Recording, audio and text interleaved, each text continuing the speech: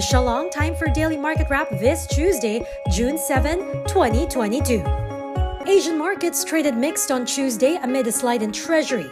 Yields jumped, fueling concerns that rising rates will hurt earnings and help induce a recession.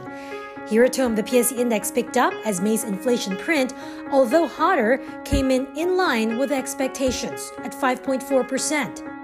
We will see some sort of a hit on the loan growth expectations, and to a certain extent also some of the asset quality, in particular the consumer segment, But right now, our base case scenario is that, we don't think that this inflation feature is going to be a prolonged one.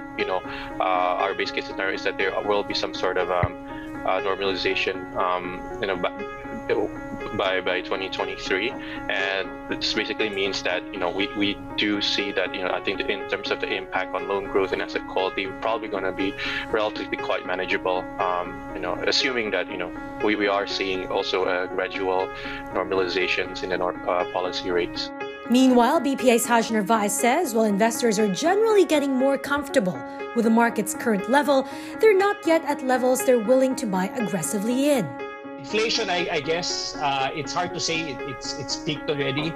You look at where oil prices now, they're up probably 10% on a month-to-month basis. So that will probably add some upside pressure to inflation. But maybe what you could see rather than a recession is potentially a moderation of growth, assuming that oil prices continue to hover probably at the $115 to $125 dollar barrel level. That obviously poses some upside risk to inflation. Overall GDP numbers, I think people are still looking at north of 6% for the year for GDP growth. But I think we've run some sensitivities, our economics team has. And assuming we hover at the 115 to 120 barrel, we'll probably go below growth of 5.5%. So I would think that hasn't been priced in yet.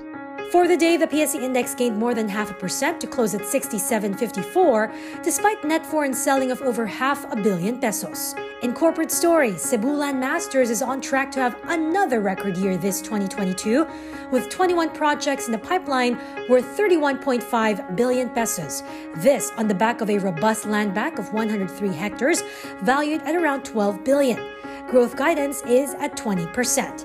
So far, first quarter performance is showing good numbers, with revenue growth up 53% to 3.6 billion and sales take-up up 36% year-on-year.